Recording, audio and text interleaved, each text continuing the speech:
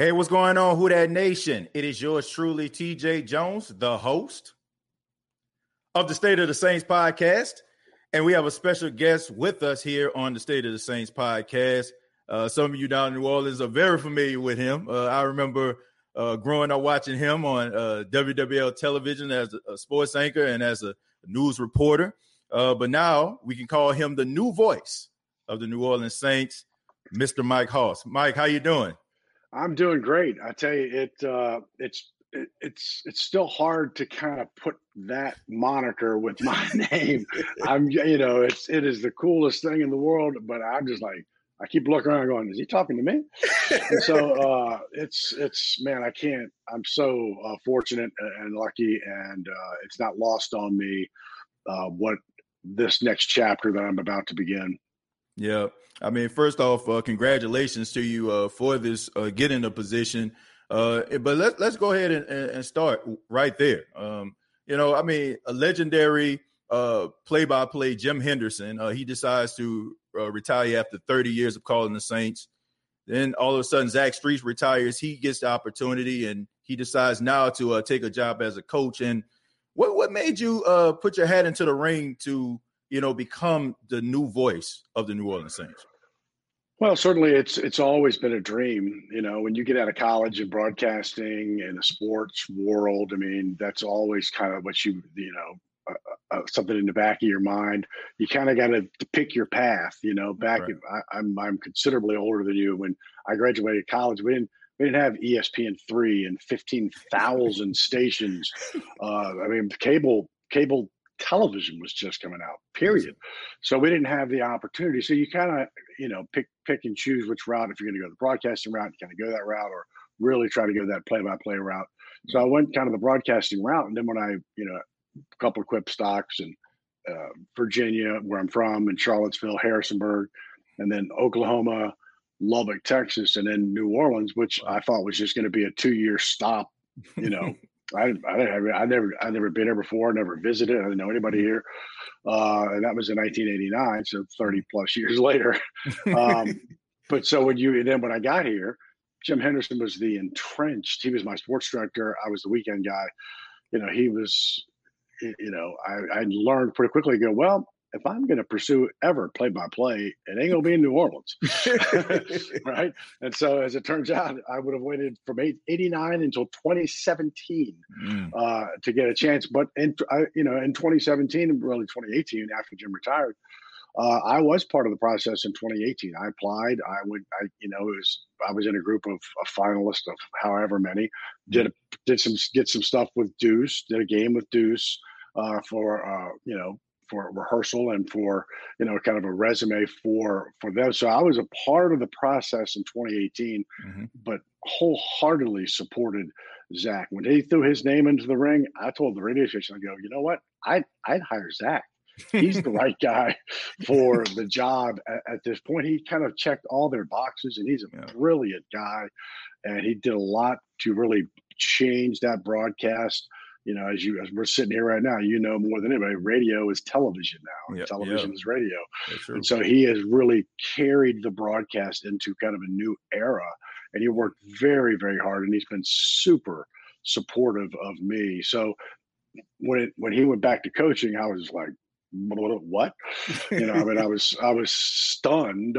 But he has been so helpful. So I guess because I was a part of it, and it wasn't 20 years ago, it was 3 years ago, that the process kind of picked up. I reached out to them, they reached out to me, and they went through the process again. It's a long, Zach, I think, made the move in February. I talked to him in March, and it was June, 25th?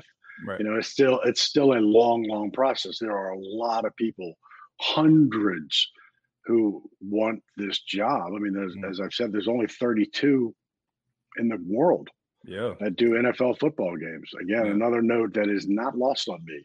I appreciate that and what, people who have paved the way. So, to follow in the likes, and I won't say the shoes because Zach wears size 16, to follow in the likes of Jim Henderson, who I watched do it. I watched the preparation and the work that goes into it.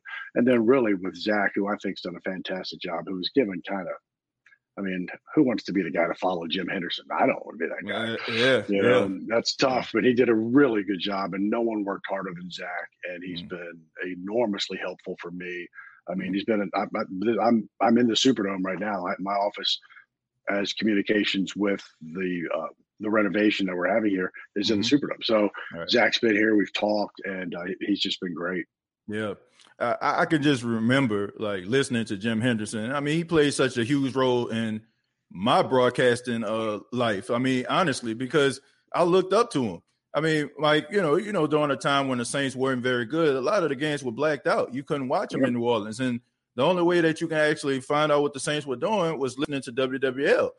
And Jim Henderson, I mean, he, to me, like how we mentioned Drew Brees, he's the Drew Brees of broadcasting down in New Orleans without a shadow of a doubt. And I understand how you saying it has Zach has some really big shoes to fill. But speaking of Drew Brees, let's just transition here. Drew Brees decides to retire, and now you have two individuals that are going to compete in training camp for a starting position. Quarterback Taysom Hill, who has been on the team for about 4 years now, and Jameis Winston going into his second season as a member of the New Orleans Saints. My question to you is, how do you see this competition panning out? And honestly, do you actually legitimately believe when they say this is a competition? That's a good question. I don't, who was it? Bobby Hebert said, if Sean Payton believes in Jameis Winston, we should believe in Jameis Winston because Sean does. And so, I think I think they'll both have opportunities. Let's put it that way. Do I think it's a true competition? I don't know. I feel like, in my opinion, we have not had training camp. I didn't do OTAs. Yeah. I've not talked to any coaches. Yeah. This is almost like a fan's opinion that I think it's Jameis's job to lose, so to speak.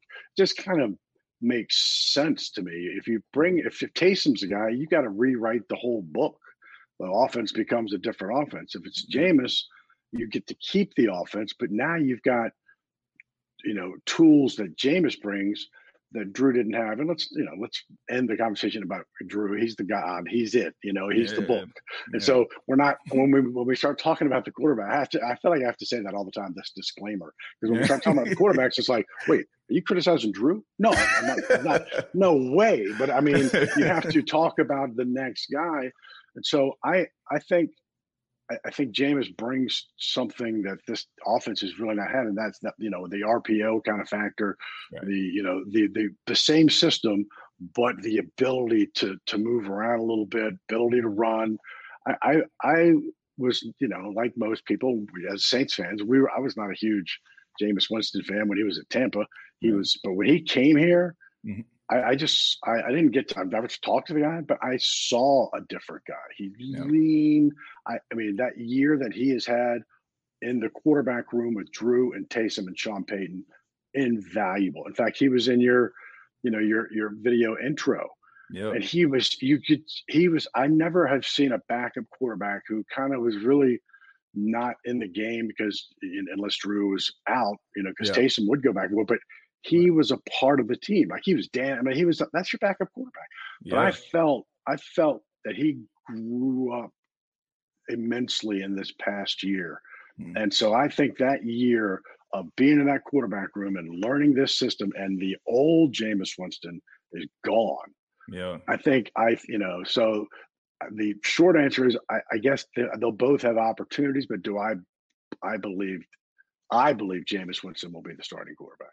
Yeah, I mean, I think that he's matured a lot too, and I think that some Saints fans that are on the fence about him, a lot of them have their reservations about him based on what he did at Florida State and also earlier in his career. But like anything in life, I mean, you have to mature. I mean, I see a guy who got married, who has 2 children. I mean, those type of things put life into perspective for you. And some of the decisions that you were making before, you might not make those same type of decisions. So I think that he will become a better quarterback if he gets that opportunity, especially under Sean Payton's tutelage. I think that he will be a good quarterback. But before we move on, let's talk about Taysom Hill. Okay, so that will leave Taysom Hill as the odd man out. Do you see him going back to that original Swiss Army knife role, or do you think because of Jameis's abilities, would that cause Taysom Hill to actually lose some of those snaps that he had, when Drew Brees was in the lineup? I don't think so. I as long as he's willing. Taysom's. I'm not sitting there looking at his information. He's not 25. Taysom's got some years on him. So 31. Yeah. So you're right, and so he's not like, if I'm an NFL team and I feel like he's our future at quarterback, you got to wait another year to get through this year. And so I've never, just in general, overall, I don't hear a lot of chatter about him being that starting quarterback. I'm not saying that he can't. That's but just from listening to the sphere out there, and he hasn't had much of an opportunity. He had a couple of starts, but he really hasn't had an opportunity. So I think I've always felt that he can be a great weapon with your offense. I actually feel like he needs to throw the ball more. I need to feel that when he's in the game, that it's not, he's not going to just take the ball, run to the right-hand side and get your first down. I need to feel like the defense doesn't know what he's going to do. Yeah. And, that's, again, these are my ridiculous opinions, and it is what it is. But I just felt like if you really didn't know what he was going to do, he's that much more valuable. And he can certainly throw the football. Yeah. And so, I think that Sean is like, this is like, wow, look at the things that I can do now with this offense that maybe I couldn't have done with Drew. Yeah. But more importantly, and I've said this a bunch, and this is going to sound redundant, but so people ask me, well, what do you like? We're talking about this offense. We don't know. Yeah, right? We don't know. That's true. I mean, think about it. We don't have any idea. But guess what? The other 31 teams don't either. And the other 31 teams for the last 15 years have known exactly what this offense was going to do. Yeah. Which shows you the brilliance of Drew Brees and Sean Payton and Pete Carmichael, because even though they knew what this team was going to do, they couldn't stop it. Yeah. Couldn't stop it. 70% completion pass. They averaged 30 points a game. I mean, but now, so I think no matter what, we're not going to know anything in this quarterback battle. Yeah. If I'm Sean Payton, I roll this dice as long as I can roll, because one, he hasn't been in this position. Right. He never had the ability to go, oh, well, they don't know who are, well, and quite frankly, it does not benefit the Saints organization for him to say anything about who's the starter. Good point. I'd on Wednesday before Green Bay, I'd say, okay, here's our starter. But that's it. I would not, but prior to the Wednesday before Green Bay, I'd say, it's an open competition. We'll see what will happen, because who benefits? All that does, you're helping the other teams. Yep. Screw that. Yeah, absolutely. Let it go. Yep. I wouldn't say a thing. So, and I think, quite frankly, I don't think we're going to get a ton out of Sean on this topic either, which is fine. I totally agree with that. Yeah, I would be hush mouth myself when it comes to that position, but I have to agree with you, Mike. I think that they're leaning towards Jameis Winston. Not only just, I just have like this sense that that's going to happen. I mean, I listened to some of the players. I looked at I listened to the podcast with Cam Jordan and Mark Ingram, and I thought that it was very eye-opening that he mentioned Jameis as a starter. I mean, I seen C.J. Gardner-Johnson tweet about Jameis possibly being a starter, so it seemed like his teammates like kind of are lobbying for him, even if Sean hasn't made up his mind just yet. But let's focus on the defensive side of the football. The Saints, they had a pretty solid season last year defensively. You're starting to see, like, year after year, them become much better as a defensive unit. They have some young players up front. They drafted Peyton Turner, the rookie out of Houston. They got Tino Passigno. They signed him from the Kansas City Chiefs, of course. You have Cam Jordan, who has been the anchor for many, many years. And you also have, like, the interior linemen. But one position that a lot of people are focusing on is the cornerback position. We know Marshawn Lattimore is the number one corner, but that number two corner is going to be a competition as well. Now they signed. They didn't sign, but they actually drafted Paulson, a Debo. But they still have some other young guys out there that are hungry as well. Okay, they signed all their. That's the beauty of this new CBA is that signing draft picks is like piece of cake. You get a finite amount of money, so they signed all their picks at once. They're all taken care of. So but you're right. They picked him, but he signed as well. But yeah, he's interesting. I know I interrupted your thought there. No, that's fine. But I mean, I was just going to ask you about that. How do you see this cornerback competition going with a lot of these young corners, or do you think that the Saints may need to go out here in free agency and pick up a veteran corner to be opposite of Marshawn Lattimore? Well, I think initially Paulson is going to get a lot of reps. I think they want to find out what he's got, and so he sat out last year. But when the draft happened, the day after the draft, the Saints were getting not really good grades, and people couldn't understand the Peyton Turner trade, and Paulson hadn't played, and so, but I just remember like 3 weeks after that, when people really started to look at who they drafted and the quality of the player, that people went, "Ooh, this might be a pretty good draft." Yeah. So I think he's going to get every opportunity, because if not, it's P-Rob, it's P.J. Williams, it's Ken Crawley. It's kind of the guys we've been there with, and who we've hoped would be that person opposite, Marshawn. And then we lost Janoris. And so I think two things to your answer your question. I think Paulson's going to get an enormous amount of opportunity to show that he could possibly be that guy.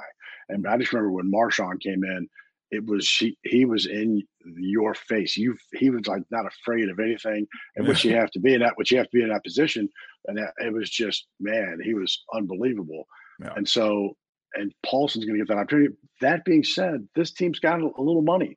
And if somebody were to come available for that other corner where it wouldn't kill them financially, I think they would look at that. I think same thing would be from a wide receiver standpoint and the interior line. You lose a Malcolm Brown and a Sheldon Rankins and a Trey Hendrickson. Now Trey plays on the outside, but that being that good on the outside with Cam and now Peyton Turner made your inside better. But now you don't have a Sheldon and a Malcolm. So we're a linebacker. I mean, I think the defense is in bad situation. It's just how does that person opposite Marshawn perform? Right. How does that third linebacker, whether it's Vaughn or maybe Pete Werner, how does David Onyemata on the middle, how do they perform? And then how does Marquez Callaway, does he continue to pick back up where he's been? CJ Gardner-Johnson has like shown flashes of just being the kind of physical safety that you want, but it's like he needs that maturation process from a penalty standpoint and when they happen and stuff like that. So I think they've got the players. What the Saints say, but if you were talking to Mickey Loomis right now, Mickey Loomis would say, we put our support and our money behind what we consider foundational players. Ryan Ramczyk, Drew Brees, Michael Thomas, Alvin Kamara, those kind of Marshawn Lattimore. We put our money and support behind those key blocks and then build around it. And so I think that's what they're doing now. They've got the key blocks, the key foundational blocks in place. And so can you build around it and be successful? Yeah. I mean, one thing that I like about this Saints organization is the fact that, like in the earlier 2012 to about 2016, they had like a lot of issues in the locker room. Drew Brees even talked about it. He even said that he even considered retirement based on that. But from 2017 to the present, they have done a really good job getting solid players into the locker room, guys that are high character guys, and also just drafting some of these young guys that can start right away. Like that 2017 draft to me was the greatest draft class I've ever seen. I've never seen like every single member of a draft class like just perform at such a high level. I mean, every last one of those guys were really, really good, and it paid dividends. And you look at this young team. That's why, Mike, I'm not as concerned as some other fans may be, because even though on draft day we're scratching our head the night of, like you said, when you look at it the next day and logic starts to sit in, you realize that they make the right decisions, and everything that they do has a long-term effect. And that's something that I think the Saints front office has done an outstanding job of doing, combining young players with veteran leaders and high character guys inside of the locker room. And they created a great culture. I mean, even Janoris Jenkins, who's no longer with the team, said the Saints were the best organization he ever played for. So when you have guys like that are saying those type of things, players as well as free agents that may be out there want to see, how good this team actually is, and they want to be a part of that. But finally, I want to ask you about Drew Brees. I got to end it on that. You watch Drew Brees from the beginning of his Saints career back in 2006 when he signed. There was a lot of uncertainty, about his arm and everything like that. But he goes on to be, without a shadow of a doubt, the greatest New Orleans Saint of all time. But what did Drew Brees mean to you, just watching him and just watching the entire totality of his career? All right. Well, first, I want to pick up just one quickly on what you said about the 2017 draft, which was unbelievable. I mean, I think the front office doesn't get enough credit, because Ryan Ramczyk was a trade. They traded up to that position to get a Ryan Ramczyk. We kind of forget about that. Right. Alvin Kamara was a trade. They traded up to get one of the most unbelievable, versatile running backs ever. Trey Hendrickson was what? 5th round, 6th round? I mean, he was late. Yeah. Everybody, Marcus Williams, Marshawn, that draft class, I go back to 2006. Right. That 2006 draft class, they got Marcus Colston with the 252nd pick in the 7th round, who became a 10-year stud, and Reggie and all those guys, Jari Evans, Zach Strief. So anyway, I think that 17 draft class and that 6 draft class were unbelievable and character of people. So Drew, so 2 things I always feel about Drew, and they're kind of on both ends of his career. Right. In 2006, when he got here, and this is kind of more a non-football, he came here, and this is a year post Katrina. Mm-hmm. And the place was a mess. People that come here now go, you don't remember 2006. Things didn't exist. Things weren't open. But if they weren't open, they weren't there anymore. Yep. And so he came here and looked around, and he and his wife Brittany took that flag, and they said, "This is our home. We're living here. We're moving." They moved uptown. You could go to his house. People would go to his house, knock on his door. That's how open they were. Now, they didn't have kids yet, but they decided when they had kids, this would be their home. So that just as a human, as a character, what he did for New Orleans in 2006 by saying, we're open for business, we're living here, I think was unbelievable. So then I go all the way to 2020 season, and I would watch Drew warm up prior to a game. And he could have easily just jogged out, thrown the ball, get loose. His stretching and getting ready for a game is about 30 minutes. It's painful for an old man like me to watch, who can barely touch his toe. I mean, he took care, but to me, that was the point. He took care of his body. He could do things at his age with his body to stay in shape and to be, limber, and he took care of everything. That was the work ethic. So in between that, you have this work ethic and a winning culture. I don't think we can ever forget the impact of the 2006 season. So they were 10-6. This team's been 10-6 before, but they, the Atlanta game, which so many people think actually was the first game of the season, it wasn't. It was the 3rd game of the season. Yeah. And the first 2 games of that season, nobody talks about, but I think were the most important games in this franchise, because they went to Cleveland and they played ugly, right? Yep. Now, if you're a Saints fan, we don't win and play ugly. We're not Tiger Woods. We don't play ugly and win. But we did. We did. It was kind of like, well, that's strange. And then they go to Green Bay and fall way behind on the road. Yeah. I'm like, oh, this is over. And then they came back. And so you've got to win ugly, and the ability that we don't care how far behind we are. We've come back and went on the road And then you come over to Atlanta and Steve Gleason. But I mean, Yeah. I just felt like that season initiated a winning culture. And quite frankly, that Bears game in the NFC Championship should have been a Saints victory. That they had the momentum, running the ball. I mean, that game, if I had to go back and and then they're in a Super Bowl, and I think it would have been against Peyton again, with Peyton Manning. But so that season delivered so much because it brought a winning culture. It brought the ability to get free agents. It just changed. And even 07, 08 weren't great years, but they were winning. The culture was here, and so Mickey Loomis and Tom Benson and now Mrs. Benson and Dennis Lauscha and that whole crew deserves so much credit because you don't get to just change a winning culture. This football team won in 87, 88, 89, 90 in those years. But it wasn't really a winning culture, right? It was like we were winning and it was all new. First time playoff, first time NFC West, championship, but it wasn't a culture because it ended so quickly in 93, right? Right. So I just think that Drew on both ends of his career in 06 and then in 20 with his work ethic in between changed the franchise. Yeah, no doubt about it. I've said this on the State of the Saints podcast, Mike. I said Drew Brees was the quarterback of the Saints for 15 years. Now, I can just imagine a 10-year-old kid who probably just started to watch football.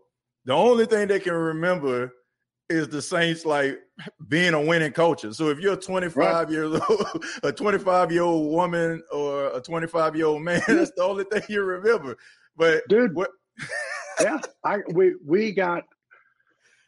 I left from sports to news in 2000, 2001, and it took me a while, to become a fan again. I left, I was a sports anchor. When you're a sports anchor, you're not a fan. But so in 06, after Katrina, I'm like, you know what? Let's get season tickets. There are 35,000 open season tickets. Open. Wow. I could have played it down.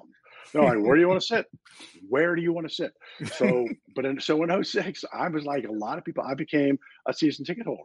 And they go to the NFC Championship game. And I'm like, what's all this? Everybody barking about this team. Now, what are you talking about? In my world as a season ticket holder, Super Bowl champs, playoffs, win 49 and 15 of those. I'm just like, it's like, but now we're so spoiled. Yeah. What? A little, they go, 13-3? Oh, good. 14-2? That's good. That's good. I mean, it's like we expect it, which is a good thing. That, again, goes back to what has happened over the last 15 years with Drew and Mickey and Sean creating a winning culture so that we go 13-3 and go, okay, that's cool. That's true. And now every member of the Who Dat Nation finally found out the mystery behind the Saints' success. Mike Hoss buying season tickets. There you go. I don't like to take credit for that, but I'm like, because I was so much fun those years.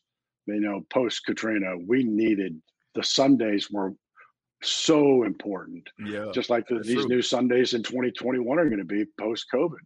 Yeah. It's like a game was an event, road or home. It was an event, and it was just they were such that 2006 season was such a fun season. Yeah, I mean it was, and I mean the Super Bowl, but the Super Bowl, I mean they go 13-0, right? Yeah, then lose their final three, and you're thinking, can they pick it back up? And so, but that 06 season, just because of when it was and the post Katrina aspect, it rivals. It doesn't top the Super Bowl, but it rivals it. Yeah. I can just remember because, I left New Orleans in 05, August of 05 because of Katrina. I was going into my sophomore year at Dillard University, and I had to end up transferring to Jackson State out in Jackson, Mississippi. And I remember that 06 season, sitting in my dorm room, like watching the New Orleans Saints, like win these games and go to the playoffs. And I can just remember how much I needed that, because when you got so many people all over the place, the one thing that bind us all together was our love for the New Orleans Saints. And just to see them actually go on that magic carpet ride of a season I mean, it definitely gave me that boost that I needed, to get through the day, to know that I can watch the Saints on Sunday and they're going to put forward a great performance. And just seeing that change happen at that time, I mean, that's something that, Mike, I would never, ever forget as a fan. I agree. This fan base has always been unbelievable, right? Yeah. And so, but that, I mean, that year, I mean, man, you would go to your section and you would just hug everybody. I mean, like that doesn't happen. You can't go to Cleveland and people.